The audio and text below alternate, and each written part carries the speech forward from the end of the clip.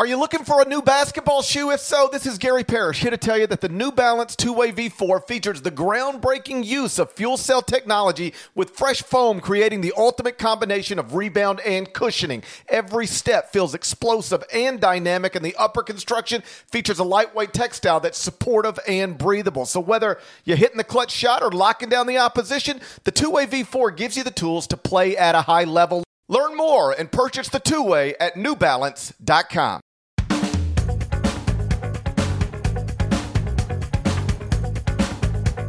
Hey there, it's Gary Parrish. It's Friday, January 1st, 2021. Goodbye, 2020. We'll hate you forever. Hello, 2021. Please don't let us down. Either way, welcome back to the CBS Sports Eye on College Basketball podcast, where we sometimes discuss camel fighting and leaky black. Matt Norlander is here with me. Happy New Year, dead leg. How you feeling in 2021? Can your New Year's resolution be just to not call me dead leg? Can that be 0% chance of that? 0% chance. Okay. 0% chance. But the leg isn't dead anymore. Like, I don't call you dead arm, even though you can't work a sledgehammer. I will call you dead leg at least until Drake loses a basketball game, and probably. That's a deal. You got yourself a deal, my friend. Probably, but then you misheard what I said. I said I'm going to call you that until at least until Drake loses a basketball game. I never promised to stop when Drake loses a basketball game. It's just that we'll tie it to Drake. I don't know if you realize this: first university in United States history ever named after a hip hop artist. Yeah, I think you've mentioned that once or twice. You doing okay here morning after? We're early afternoon as scheduled here. You make it through the New Year's festivities okay? Unscathed? Yeah, everything's good. But it's just been raining here for like 2-3 days off and on. So when we last spoke, my plan was to get up on Thursday morning, go play 18 hole. That was no shot at that. Just raining. It would have been miserable. I think the course was actually closed. So didn't get to do that, but we got fireworks and we did do the fire pit and we did s'mores and hot dogs on the fire pit. And then we shot some fireworks. Then it started raining. We had to come inside. And then me and my boys, we played catch in the house for a little while. We're getting ready for baseball season. We set out baseball season last summer because of the pandemic. Obviously, we're hoping to be able to return to baseball, so we're trying to play catch as much as possible. So we played catch, and then I had basketball on. Watched USC Colorado, and then it was Happy New Year, and everybody in my house was asleep. And then I went to bed about 1. And then my 4-year-old woke me up at 3:30 because he wanted chocolate milk. And so we didn't go back to sleep, but got back up already. I'm a little tired, but it's okay. It's New Year's Day. I can certainly get a nap in at some point. Well, I'm going to try and mix in a nap here, although my wife probably won't let me. But my kids are just absolutely out of their minds this morning. But is what it is. Comes with the territory here. All right, what do you want to lead off with here as we head into the weekend? Consider this the first trivia time of 2021. Are you ready? I'm actually not. Go ahead. I have no idea what's coming. Go ahead. There are currently only 2 schools with undefeated records and at least 4 wins over top 100 KenPom teams. Good question. One of them is obviously Gonzaga. Can you name the other? Wisconsin. Wisconsin's lost twice. Oh, undefeated. We're off to an amazing start. Off to just an incredible start. Tennessee is my first guess because I figure you might want to talk about something that happened recently. So is Tennessee the other answer? We will get to Tennessee eventually. Tennessee is not the right answer. They do not have at least 4 top 100 KenPom wins. Is Michigan the other team? That's it. Michigan is 8-0 with wins over number 41 Maryland, number 49 Penn State, number 90 Toledo, and number 94 UCF.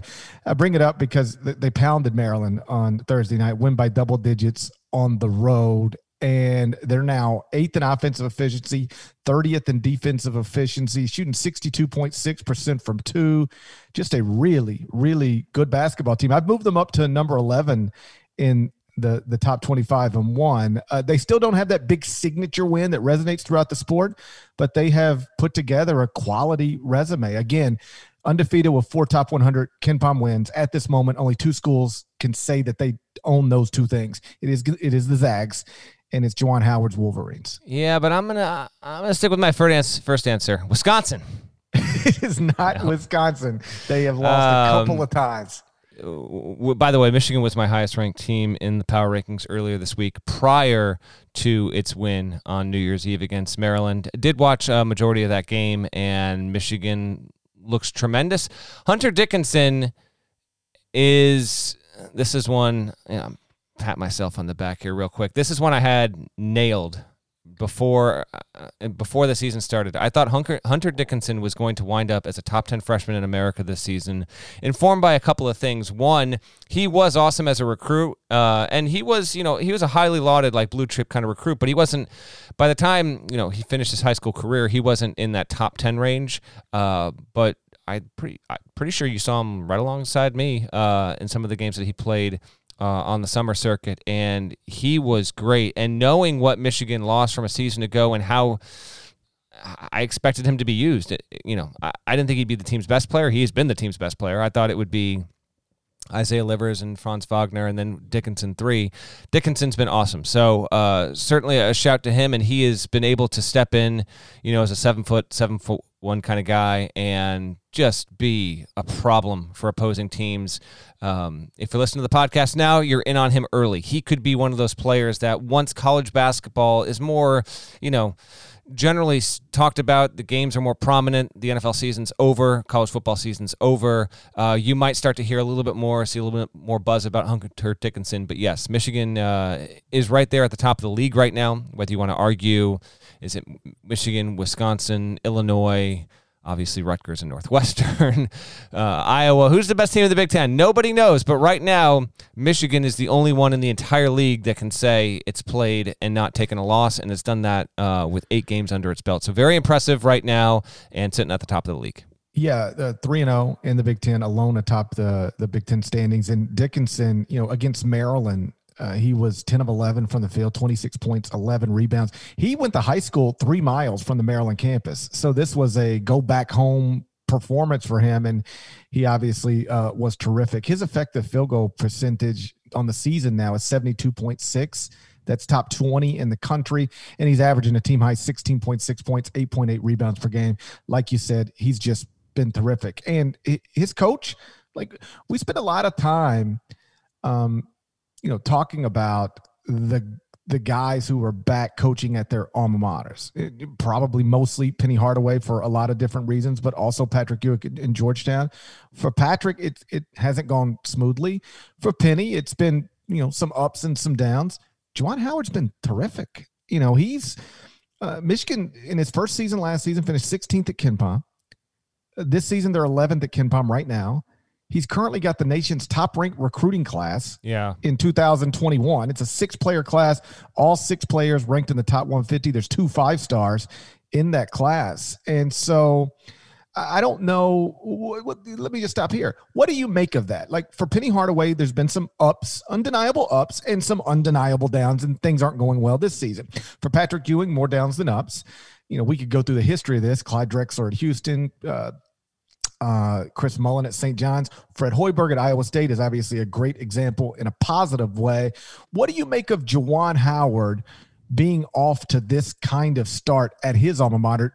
Does it surprise you at all? To a certain extent, but here's the context I'd throw into it. So last season, they get off to a great start and really were one of the 2 or 3 biggest stories in the sport in the first month because they went to the Battle for Atlantis and won that tournament and did so by beating North Carolina before we knew North Carolina was going to be bad, and obviously a really good Gonzaga team, and also mixing a win over Creighton. Started 7-0. That team also had really important seniors, John Teskey, Xavier Simpson, Austin Davis, that were involved in that, and I think that was an important thing, in addition to having generally talented players that were brought in by John Beilein. Now, to be fair, they did end ranked high, and they would have made the tournament. There's no doubt about it. They went 500 in Big Ten play a season ago. Obviously, the best league in America and a very, very good Big Ten that would have sent 9 or 10 teams to the tournament. But things leveled out a bit after the hot start. Still did a good job. Finished 19-12, and it was certainly a successful first season. I would say Michigan fans had to be pleased. At the end of it, no tournament. You look back, 19-12. You go 10-10 in the league with some good non-conference wins. That's been good. Then you get into the second season this season, and again, they've yet to play an elite opponent. but they have played good ones, and they've won 2 straight road games. They've come against Nebraska. They've come against Maryland, which is 41st in KenPom. The other victims include like UCF, Toledo, Oakland, Bowling Green. So they have not hit like the tough part of the schedule, and they still won't for a bit, to be honest. Like Michigan's actually set up, if it can continue this, to be 11-0. Northwestern, Minnesota, the next 2, they're at home, and then it's at Penn State. They could drop one of those, certainly. But if they don't, I won't be surprised, and they'll be 11-0 heading into a big home game against Wisconsin in 11 days. This season, you bring in a very talented Hunter Dickinson. Sean D. Brown, I thought, was underutilized and didn't reach his potential at Wake Forest. He has been a wonderful addition, just a great example of a power conference program bringing in a power conference player who is ready to just step onto the stage and contribute. He has been that. In addition, you get valuable people back. Isaiah Livers, Eli Brooks, those guys have been big. So I think it's been a combination of that. And whereas, I don't need to ramble on about the other coaches, they just haven't had as much success as Juwan Howard has had through, let's call it one and a third season so far. Yeah, in fairness to everybody, Juwan did inherit a pretty good situation at Michigan. Like, he was set up to be good, but that doesn't mean he will be good, and he has been good, and he seems to be on track to maintaining it, if not improving it. Again, number 1 recruiting class in America in 2021 at this moment with 2 5-star prospects. It is possible he would be just, a good or great college basketball coach no matter what, but it's hard not to notice 2 things. One, he did spend 6 seasons working for Eric Spoelstra in Miami, and 2, when he got the job, he went out and hired Phil Martelli. Like, of all these other guys, Penny, Patrick, you name them, the guys who are entering college basketball in a non-traditional way, college basketball coaching, I don't know that anybody had the background of coaching with a future Hall of Famer for the amount of years Juwan did. Like, he was on that bench with one of the best in the world. And then I don't know that anybody hired a former college head coach as accomplished as Phil Martelli. Like, Juwan, again, perhaps Juwan would be great no matter what, but those 2 things stand out to me. He has a background of being around a future Hall of Famer, and he went out and hired somebody who is incredibly accomplished at the Division I level in Phil Martelli. And the byproduct is Michigan has got one of the best programs in America right now, and it appears one of the best teams. Next 4 games for them, by the way, Northwestern and Minnesota at home, then Penn State on the road, and then a big one, Wisconsin at home on January 12th. So you're right, they haven't hit the tough part of their schedule yet, but if you play in the Big Ten, eventually that's coming. Either way, they look the part, and the resume right now is literally as good as it could possibly be. Let's move on. Tennessee throttled Missouri on the road Wednesday night. The Vols looked awesome. We're going to get into that next, but first, check this out. This episode is brought to you by Progressive Insurance. Whether you love true crime or comedy, celebrity interviews or news, you call the shots on what's in your podcast queue. And guess what? Now you can call them on your auto insurance too with the Name Your Price tool from Progressive. It works just the way it sounds. You tell Progressive how much you want to pay for car insurance, and they'll show you coverage options that fit your budget. Get your quote today at Progressive.com to join the over 28 million drivers who trust Progressive. Progressive Casualty Insurance Company and Affiliates. Price and coverage match limited by state law. Did you know that while over 60% of Americans dream of starting their own business, less than 20% of them take the first step? The reason? Building a business is tough. Taylor Brands is simplifying the business journey. From launching and managing to growing your business, Taylor Brands isn't just another tool. It's your online business partner from launch to success. With Taylor Brands, building your dream business becomes an effortless experience. Their comprehensive platform guides you through every step, ensuring you have everything you need in one place. From LLC formation to bookkeeping, invoicing to acquiring licenses and permits, and even setting up your bank account, Taylor Brands handles it all seamlessly. And our listeners will receive 35% off Taylor Brands LLC formation plans using our link, taylorbrands.com/CBS Sports. That's TAILORBRANDS.com/CBS Sports. So start your business journey today with Taylor Brands. So Tennessee absolutely destroyed Missouri on the road Wednesday night. The final score was 73-53. So that's a 20-point win over a team that had previously beaten Illinois. Remember when I tried to get you to pick Tennessee to win the SEC in the preseason? Do you regret at all on any level not listening to me? No, I'm good with it. You should regret it. I'm good with it. I can admit when I was wrong. Like, yeah, I missed this one. Tennessee looks absurd right now. That was, first of all, that was an SEC Network game, not SEC Network alternative, just, or alternate channel, whatever the hell it is. That was just a good old SEC Network game, and it was not close. Tough spot for Kim English, by the way. Vols assistant going back to the old alma mater and just wrecking the Tigers like Tennessee was Norfolk State or something. Brutal. Second best defensive team in America right now, has wins. That was the first road game for Tennessee. Has wins over Colorado, iffy Cincinnati, and then at Missouri, by far the best here. To me, it was more about Mizzou kind of falling flat in its face here. SEC needs better wins than this, and it's basically running out of its chances. It's obviously going to have the Big 12 series at the end of January. But Missouri had some good wins, Illinois, Oregon, and then just was not ready to play at all. Tennessee is extremely impressive, and Rick Barnes has it's kind of wild to say this because he has had a couple of really good teams, like two teams that were capable of making it to the Final Four, even though they didn't in 2018 and 2019. Last season was a down season. This group, it really could be his best team. They are so... When you watch them defensively, they are a team that is almost as fun to watch play defense as like Gonzaga is fun to watch play offense, and that's because they've got incredible discipline but amazing athletes as well. It starts with Yves Pons, but Keon Johnson has been wonderful. Josiah Jordan-James, terrific as well, and it's all paying off. And the roster, I think, is even more loaded than people realize. Because, like, even a player like E.J. Anasicki, who's not getting a ton of minutes, he's a grad transfer from Sacred Heart. Like, E.J. Anasicki would be the best player in the NEC this season if he didn't transfer out. But he wanted to go play at Tennessee, where his older sister played for Pat Summitt once upon a when. And there's just no other roster here in the SEC that can compete with the Vols. You were right. You're going to be right.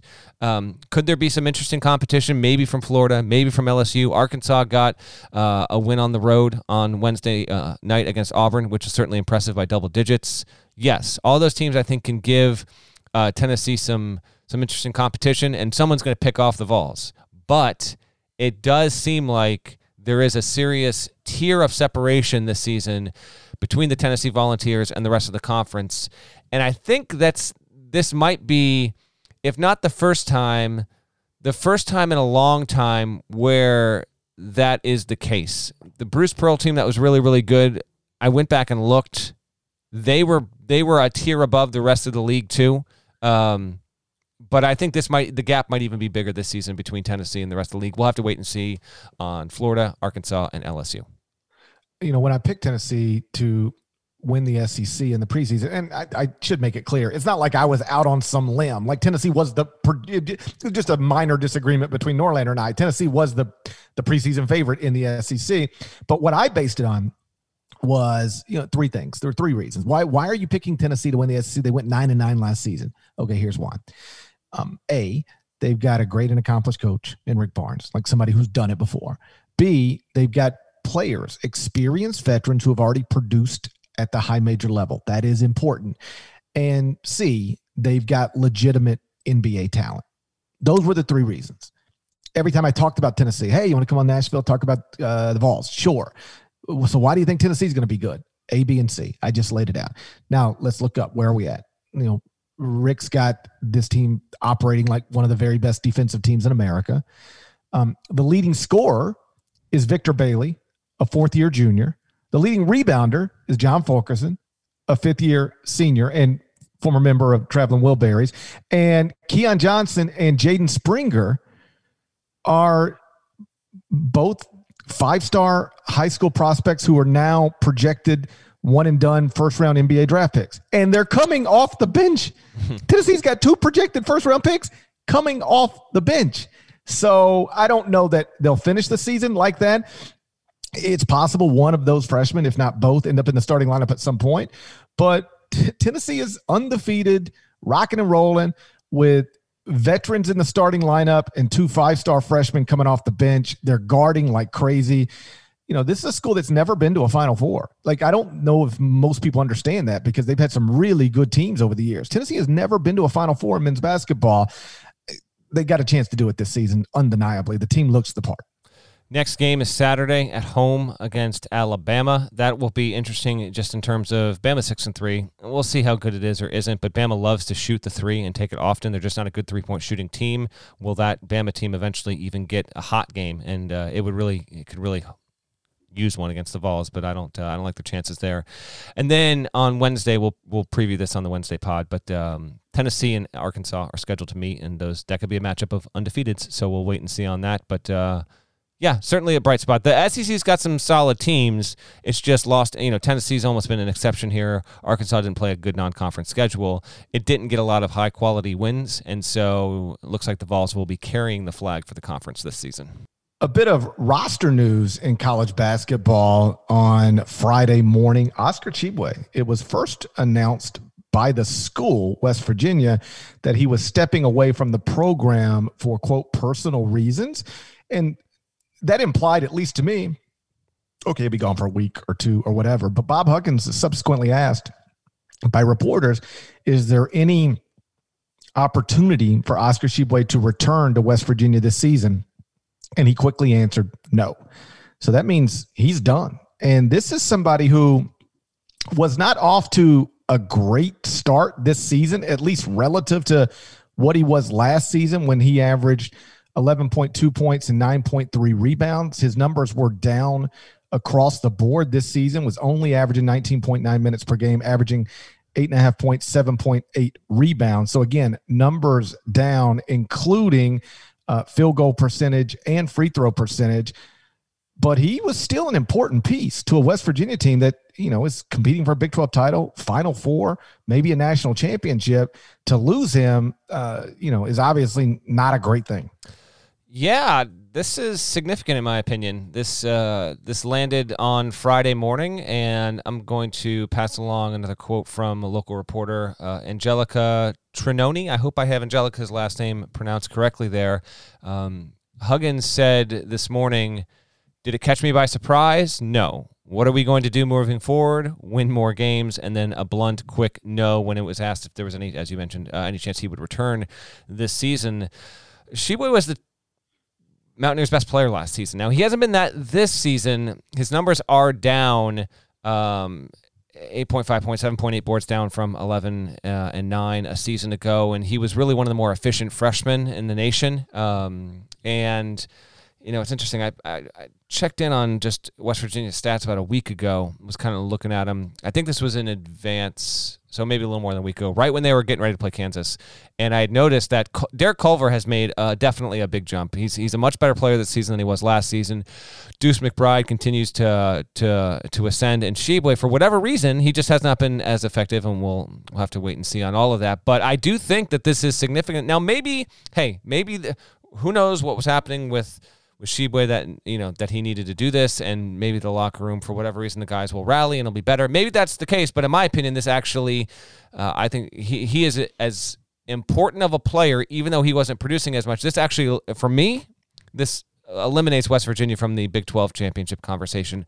I don't think that they can keep up with Baylor and Kansas because of this, and there's too many good teams in the league otherwise. So, yeah, sure, they can still make the tournament. They'll still probably be a really good team, but he is an important part, or was an important part of that team, and he's done for the rest of the season. And who knows, on Saturday or Monday or next week, whenever, Jeff Borzello might tweet that he's now in the transfer portal. I don't know what to expect next, but without him, I think it is damaging enough where you mentioned West Virginia wanting to make a Final Four. This to me is big enough. That is a legitimate departure there where it fractures their overall production as a team. You ready to get to the Final Four in one? Of course I am. Can you update us on the records? Of course I can.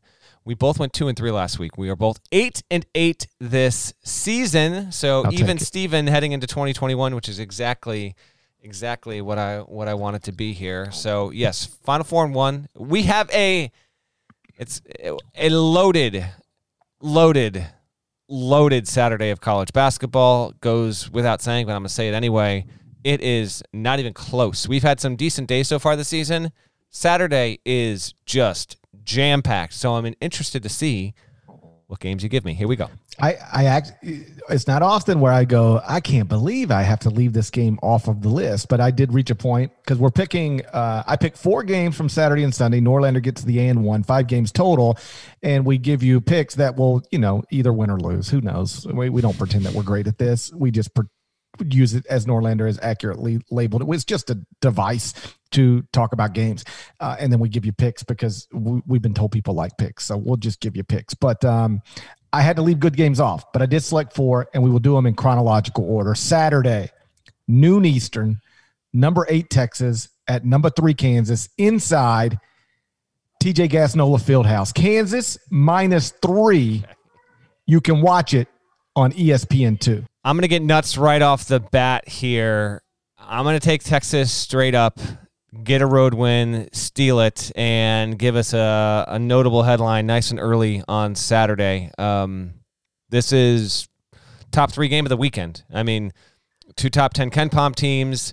Texas is 7-1. Its only loss was in a competitive, entertaining game almost a month ago at home against a really good Villanova team. Texas has defeated the likes of Indiana, North Carolina, and Oklahoma State.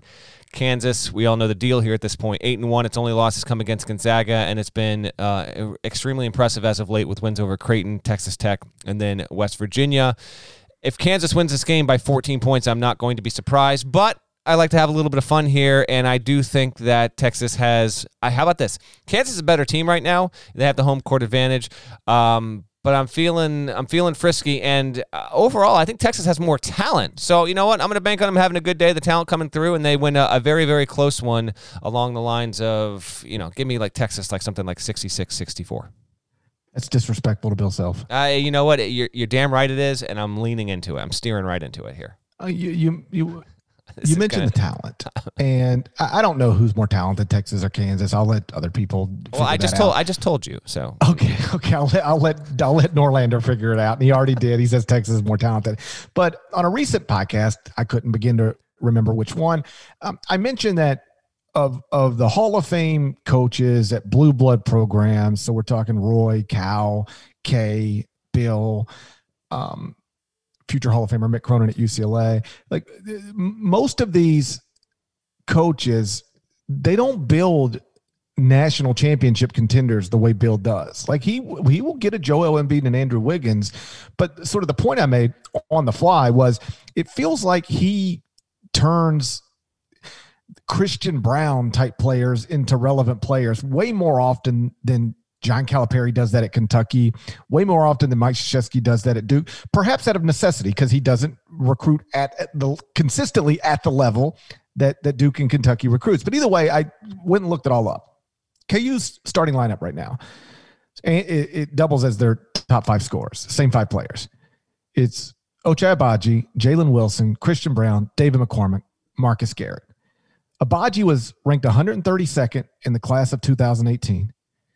Jalen Wilson was 53rd in the class of 2019. Christian Brown was 130th in the class of 2019. David McCormick, 36th in the class of 2018. Marcus Garrett, 55th in the class of 2017. That's the starters. Those are the top 5 scorers. It's 0 top 30 prospects in the starting lineup, 4 sub 50 prospects in the starting lineup, 2 of whom are sub 100 prospects. The other Blue Bloods, they don't build monster teams like that. Only Bill Self does that. That's an impressive thing to build a consistent top shelf to run a consistently A-level program, consistently competing, if not winning league titles and advancing in the tournament with rosters that often feature players that don't even get recruited at places like Duke and Kentucky. So you taking Kansas by 12 or 22 points then? Kansas by 50. 50. No, but I will lay if it's -3, I will lay 3. Kansas, I've got them ranked higher. They're higher in the computers. They're inside Allen Fieldhouse, which doubles as TJ Gassnola Fieldhouse. I take Kansas -3. Like I'll probably be wrong, but I can't take a lower ranked team on the road when we're talking about a one possession spread. At least, that's what we're operating with as of today. The actual number, in the sport books hasn't been posted yet. It never is on Friday morning for Saturday games. But if we're basing it off KenPom and it's Kansas -3, I'm going to take Kansas -3. Saturday, noon Eastern, number 12 Missouri at Arkansas inside Alex Dillard Arena. Arkansas -4. You can watch it on CBS. It's America's most watched network. It's the network of stars. Nooner tip. By the way, if you want to check in about 11:45 Eastern on CBS Sports HQ, GP and I will be previewing this matchup on HQ, and then GP will be on CBS Sports Network throughout Saturday. And if you want to keep HQ open as a second, third screen option, I'm going to be on it like 8 times with my man Chip Patterson while GP does CBS Sports Network. So if you want to check in with us, we'll be around all day long on a loaded slate on Saturday. This is a wonderful game here. I can't tell you the last time. I can't tell you. I could research it. I don't know when it would, I don't know when that could be. But the last time Arkansas was involved in like a top 5 game on a Saturday inside the SEC where it was favored. This is a big time test for both teams. Missouri, can it rally? Arkansas coming off a no doubt about it road win against, a down Auburn's crew. I'm going to take Arkansas in this spot, but I'm not confident. I knew you were going to pick this one. I just had a sense. CBS game, Mizzou off America's most watched network. That's right. So I did think about this before the pod. I just don't have a strong conviction the way I do foolishly with Texas covering and winning it. I'm not taking that back. I've already said it. I'll take the Hogs. I'll take the Hogs -4 here in this spot. 9-0. By the way, the first SEC team since Kentucky like 7 seasons ago to open its season 9-0, and every single win has been by double digits. That's what the Hogs have done so far against, admittedly, a weak schedule. Do you have any recollection of Alex Dillard? Deadeye Dillard? No, I don't. He was on the 1994 national championship game. He once made 12. He once made 12 3-pointers in a game. He would pull from the snout. That's what I remember about Al Dillard. It was like Al Dillard will pull from the snout of the Razorback. And so I went and Googled Arkansas's court the other night, and the snout now is just like a normal 3-pointer. Like, it's almost impossible to hit a 3 from the top of the key without being on the snout. Have they increased the size of the Razorback inside Bud Walton? That pig's gotten big. Yeah, if you go back, it's funny you mentioned that because I don't know what led me to, it must have been, again, it was when I did my program rankings. So there was a UNLV Arkansas game in 1991, maybe I remember that game, even though I can't remember anything else in my life. It's absurd, by the way. I watched the game a lot. I actually watched 70% of it. In fact, it was a CBS game on a Saturday, number 1 versus number 2, and Nance is on the play-by-play. The host was who was the guy? Oh my gosh, I can't believe I'm blanking on this right now. Pat O'Brien. Pat O'Brien hosts, and the CBS intro to this entire 1 versus 2 matchup it's legitimately like 15 minutes long. Like they're coming live from Fayetteville, and it was a huge deal. Anyway, the court then with the hog, the snout, way back there. I mean, it was way back there. So I knew the name, but I couldn't recall. I'm looking at it, by the way, right now. Yeah, the snout used to be beyond NBA range. Yeah. Now the snout is almost to the 3-point line. They have increased the size of that Razorback. That's a big hog. That hog's been fed. Yeah, that's a big hog. That hog has grown up over the years. It's a huge hog. I like big things like that, like the big cardinal at the Yum Center. I love it. Amazing. Yes. Amazing. The big and the big hog, the big the Allen Fieldhouse. I know. I feel like some Kansas fans don't like the big Jayhawk, but I hear you. The Duncan Cardinal is the best. The Louisville Twitter account put out like yesterday, it's the best court in college basketball. It really might be. The Duncan Cardinal, they should never change that. No, we've talked about that before. If you told me I could take my favorite court in college basketball is the Louisville court. And the court I hate the most is the Memphis court. It's awful. The Memphis court looks like you went down the wrong pipe in Super Mario Brothers. Yeah, no, it looks like you're swimming. What was it called? A warp zone? Yes. Look at you. You would go. It looks like you went through a warp zone and now you're on one of those swimming stages. That's what the Memphis court looks like. It looks like you're underwater. Terrible look. Brutal look, and they need to change that as soon as possible. I can't believe they went with second. It's not the issue. Isn't Penny Hardaway? It's the court affecting the entire program. I might be serious about that. All right, I'm taking Arkansas -4. Who you got? Yeah, I'm going Arkansas -4 as well. They're 9-0, coming off. I think there's only 7 schools that are undefeated in the country with at least one top 100 KenPom win, and Arkansas is one of those 7. Moses Moody has been awesome. 6'6" guard. He's averaging 16.8 points, 5.7 rebounds, shooting above 40% from 3. He was only a borderline like top 50 prospect in the class of 2020, but he's looking like a possible one-and-done first-round pick. He's one of the best freshmen in the country. One thing to note, Justin Smith was in a boot in the second half of the win over Auburn with what looked like, some sort of ankle foot injury. He's the transfer from Indiana.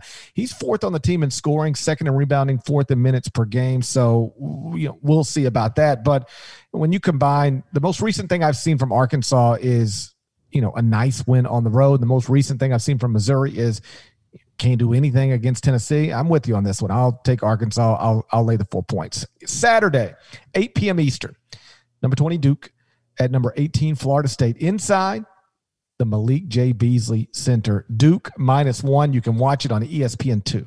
Duke is favored here, according to KenPom. Yeah, I don't think that's going to be the line when it comes out. I'm guessing when the line, I'm going to say FSU is -1. Now, the reason why Duke is favored per KenPom here is FSU has lost 2 of its past 3.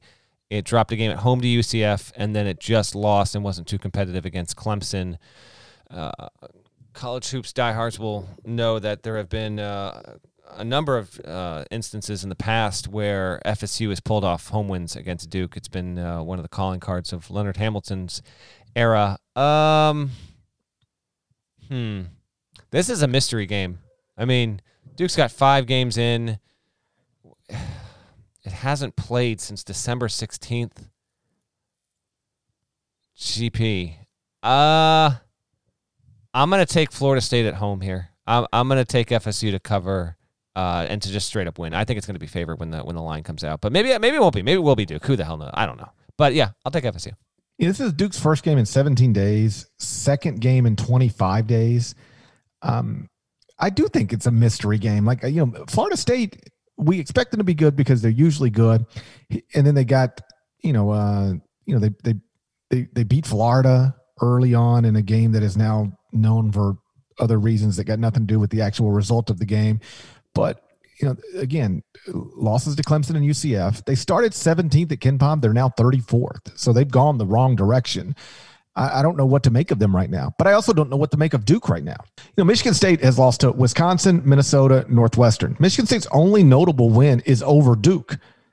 So what does it say about Duke that Michigan State can't beat anybody except Duke? Like, Duke's best win is over a Notre Dame team that's 3-5 right now. So I don't know that we'll learn a lot about either team here, because whichever way it goes, if Florida State wins it, we can just say, well, Duke hadn't done anything all season. And if Duke wins it, we can say, hey, Florida State, they've been trending in the wrong direction for, a little while now.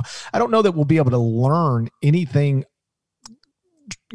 grand about either team, regardless of the way this game goes. But I don't think we know anything about either team right now.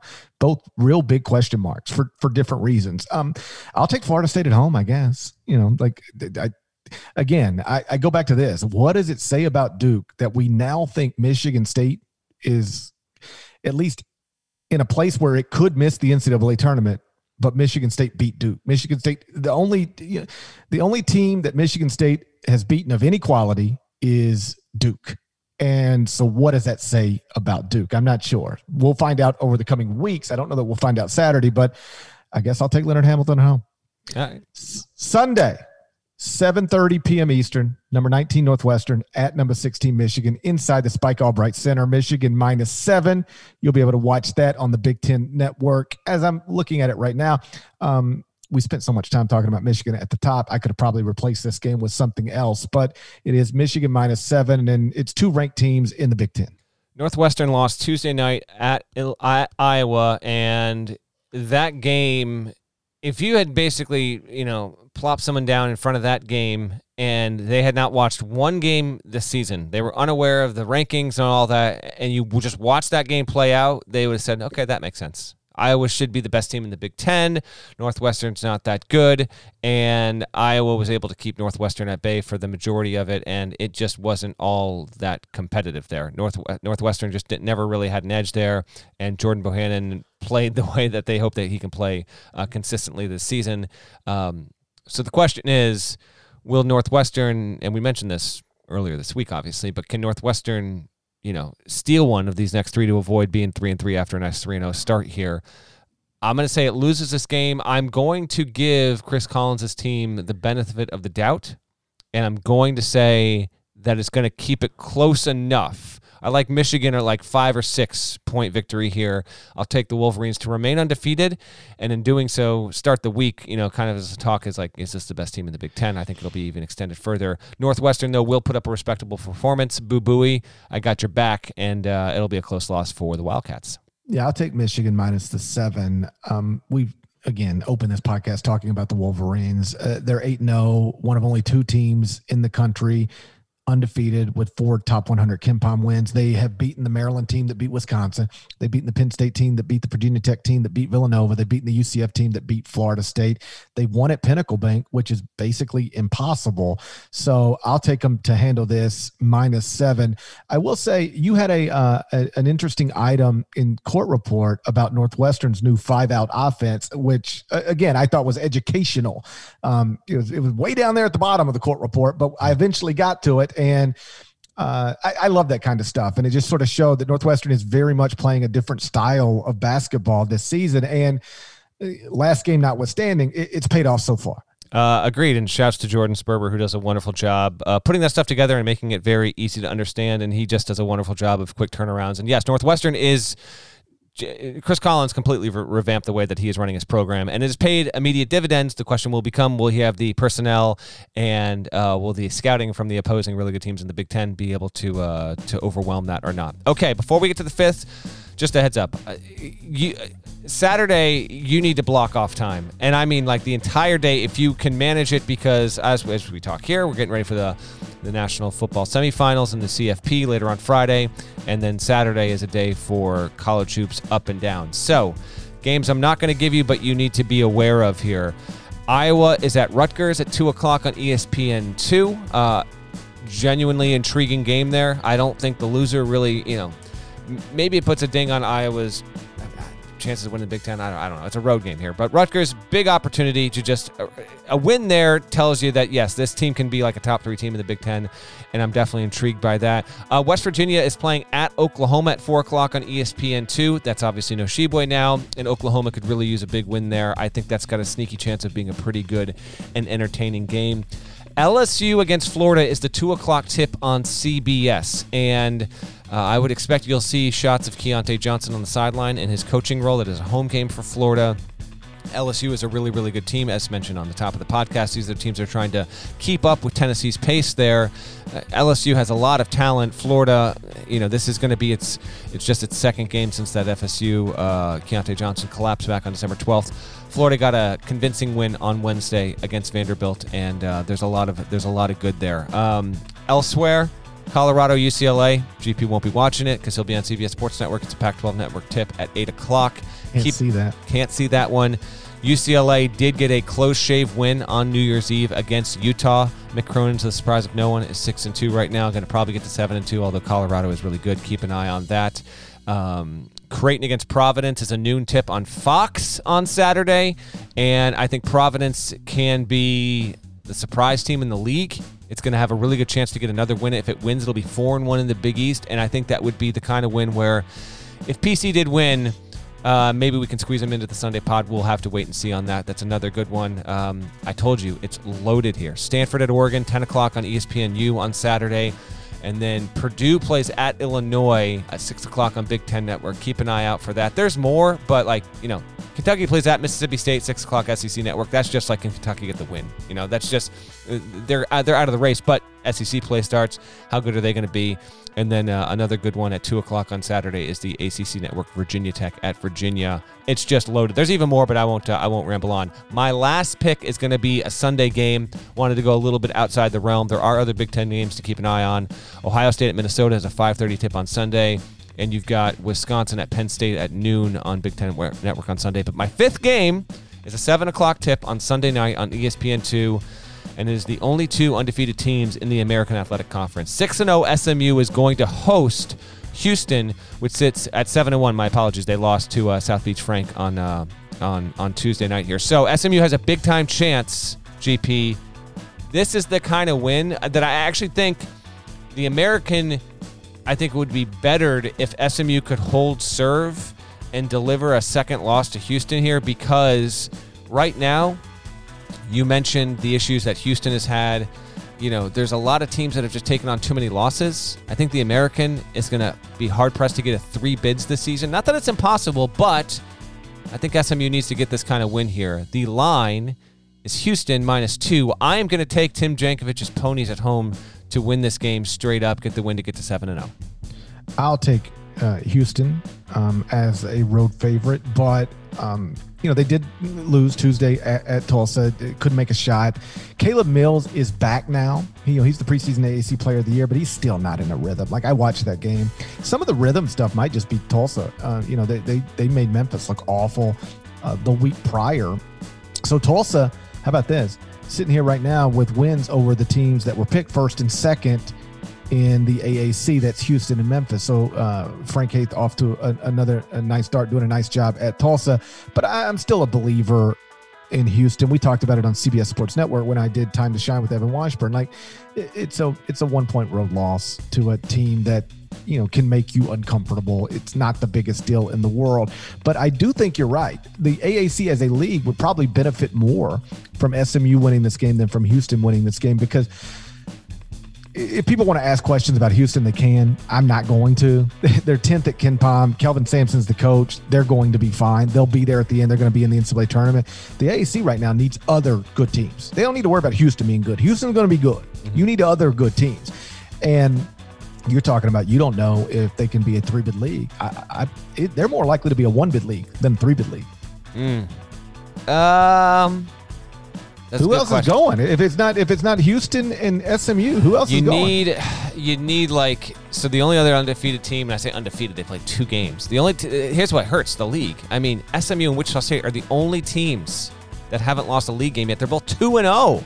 I mean, everyone else is 2-1, 1-1, or 0-2. That's not helping the cause. Your point is well taken. If Wichita State could hit a winning streak, I more likely 1 or 3. I mean, you could always get something like Houston gets an auto, Houston's in, SMU's in, and then UCF wins the auto bid. Like that. How about this? They will not get 3 teams in the NCAA tournament unless there's a surprise in the conference tournament. A bid thief. Yeah, I get you. It's certainly heading that way. The only way you dodge it is 3 of these 4, Houston, SMU, Wichita State, and Memphis, I think. If you want to say Tulsa because of its wins, fine. But they have to separate from the rest of the league. Like they have to be so far ahead in the standings where, because I think that's gonna play a part there. But it does seem like this is going to be a 2-bid year for the American, and that's not good news. Yeah, but this is a big game and a big opportunity, because SMU, I think I said earlier, 7 teams in the country are undefeated with at least 1 top 100 KenPom win. SMU is one of those. If you're interested, by the way, the others are Arkansas, Baylor, Gonzaga, Michigan, Tennessee, and Winthrop. Would you have guessed that? I would not have guessed Pat Kelsey's Eagles. I would not. Yeah, undefeated they've got 1 top 100 KenPom win. I think it's over Furman. So there's 7 teams right now that are undefeated with at least 1 top 100 KenPom win, and SMU is one of them. But still, SMU is off of most people's radar because they started the season unranked and they don't have a big signature win. This would be a big signature win, and probably the type of win, if they can get it, that would have them if not ranked in Monday's AP poll, certainly in the others receiving votes. It would launch him into a different conversation. I agree. One quick shout out before we get out of here. Got a number of tweets from people giving us their favorite memories of the podcast in 2020. That was very fun because I could recall most of them immediately, but there were a couple that I actually had completely forgotten about. One of them being a tweet we got from Michael Puck on Friday morning, which was, he actually linked the exact podcast, was the incredible story as told by GP of Mike Davis going drink for drink with Bob Huggins and Andy Kennedy at a local Applebee's bar after scouting an AAU game. In fact, the detail he did not include in that was, wasn't it Mike Davis drinking Shirley Temples, though? No, it was milkshakes. Milkshakes, that's what it was. That's what made it so funny. It was milkshakes. That it was milkshakes. Like, as AK tells the story, they're having drinks, and the waitress would come around after, when the glasses get low and say, "Hey, you guys need another round?" And they'd say, "Yeah." And then Mike Davis every time would say, "Yeah," and she would be like, "Another milkshake?" Like, the dude did, like, I'm sure it's an exaggeration, but like the story was like he did like 11 milkshakes.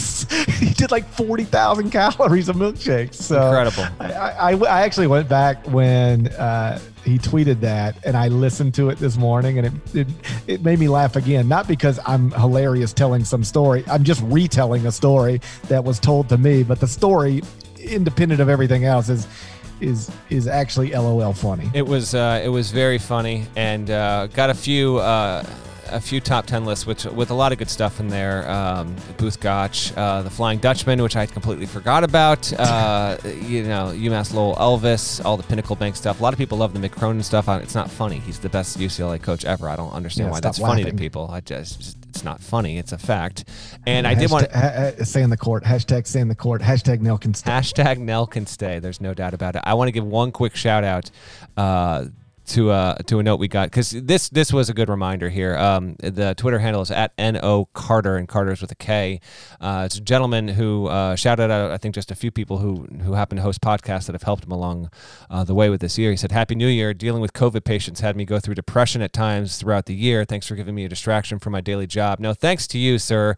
He passed along a photo of him in kind of full garb, and that was a much needed reminder here. I know that back in April and May, we happen to get a few messages from people that are working and have been working on the front lines there, and you people truly are the absolute real heroes in all this. You're still going through a ton of it right now, and this isn't forgotten. So if us talking hoops genuinely helps you for 45 minutes to an hour 3 times a week, we are more than happy, but we cannot repay you with our gratitude here. And that was a wonderful, wonderful tweet to wake up to on January 1 here. He sent it late after the clock struck midnight there, and I wanted just to send my thanks to the 6'3" Dr. MD, as he calls himself. That was a really great note to see. Yeah, we will forever hate 2020, but forever be appreciative of what you guys did in 2020, and looking forward to this year. As Adam Duritz tweeted at midnight or late on Thursday night, maybe this year will be better than the last. But you asked me how I spent the new year. This is the way my mind works. So Adam tweeted that, and it got retweeted a bunch. I retweeted it. It's obviously a famous line from Long December. And next thing you know, it's 1 a.m, and I'm watching Counting Crows performances on YouTube. It was just like I get caught in these YouTube things late at night, man, when everybody's asleep. And like it happened to me twice last night. So Adam tweets that, and next thing you know, I'm watching live performances of Long December and other Counting Crows things. And then my wife, did you know Ryan Adams even had a new album out? I did not know that. No, I thought that was coming soon maybe, but. Okay, so my wife the other day, she was like, "Do you like Ryan Adams' new album?" And I'm like, "I haven't listened to it." And she was like, "Oh, so you hate it? Do you hate him now?" And I'm like, I don't know how I feel about him personally, but I just it was totally off my radar. And so I like sitting here last night, I'm like, maybe I'll check that out. For people who don't know, he's a really famous songwriter who a couple of years ago was sort of caught up in a Me Too thing. He was accused by several women of sexual misconduct and inappropriate advances and more. And so I start I Google that because I wanted to read some reviews of it first. Like, what do people think about it? And there's almost nothing out there. It's like the album has been ignored almost. Like there's not a whole lot of stuff written about it. But then I started reading. I went back and read the old New York Times story about him, and there's like allegations from Phoebe Bridgers. So next thing you know, I'm watching interviews with Phoebe Bridgers and Connor Oberst. It was like I was like, what am I done? I just 2:05 in the morning. I got to go to bed. It's January 1st. I mean, it really was. It was like, what am I doing? Why am I watching Phoebe Bridgers interviews at 1:15 in the morning? So that's why I was up late at night. But like Adam said, maybe this year will be better than the last. Shouts to Devin Downey. Shouts to Chester, South Carolina. Shouts to Terry, MF and Teagle, legend. Shouts to Larnell. Thank you guys once again for listening to the Eye on College Basketball Podcast in the middle of the dumbest pandemic of my lifetime.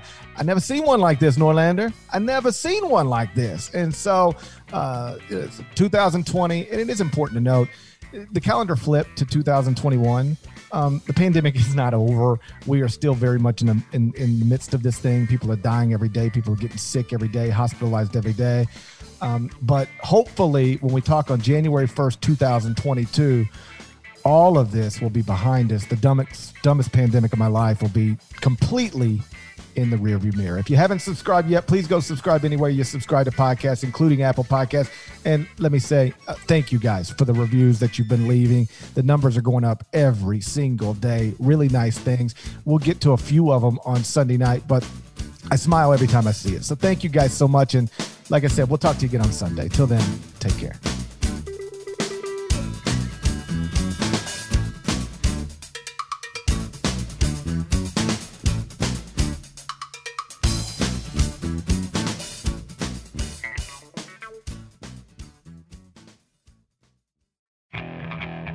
Okay, picture this.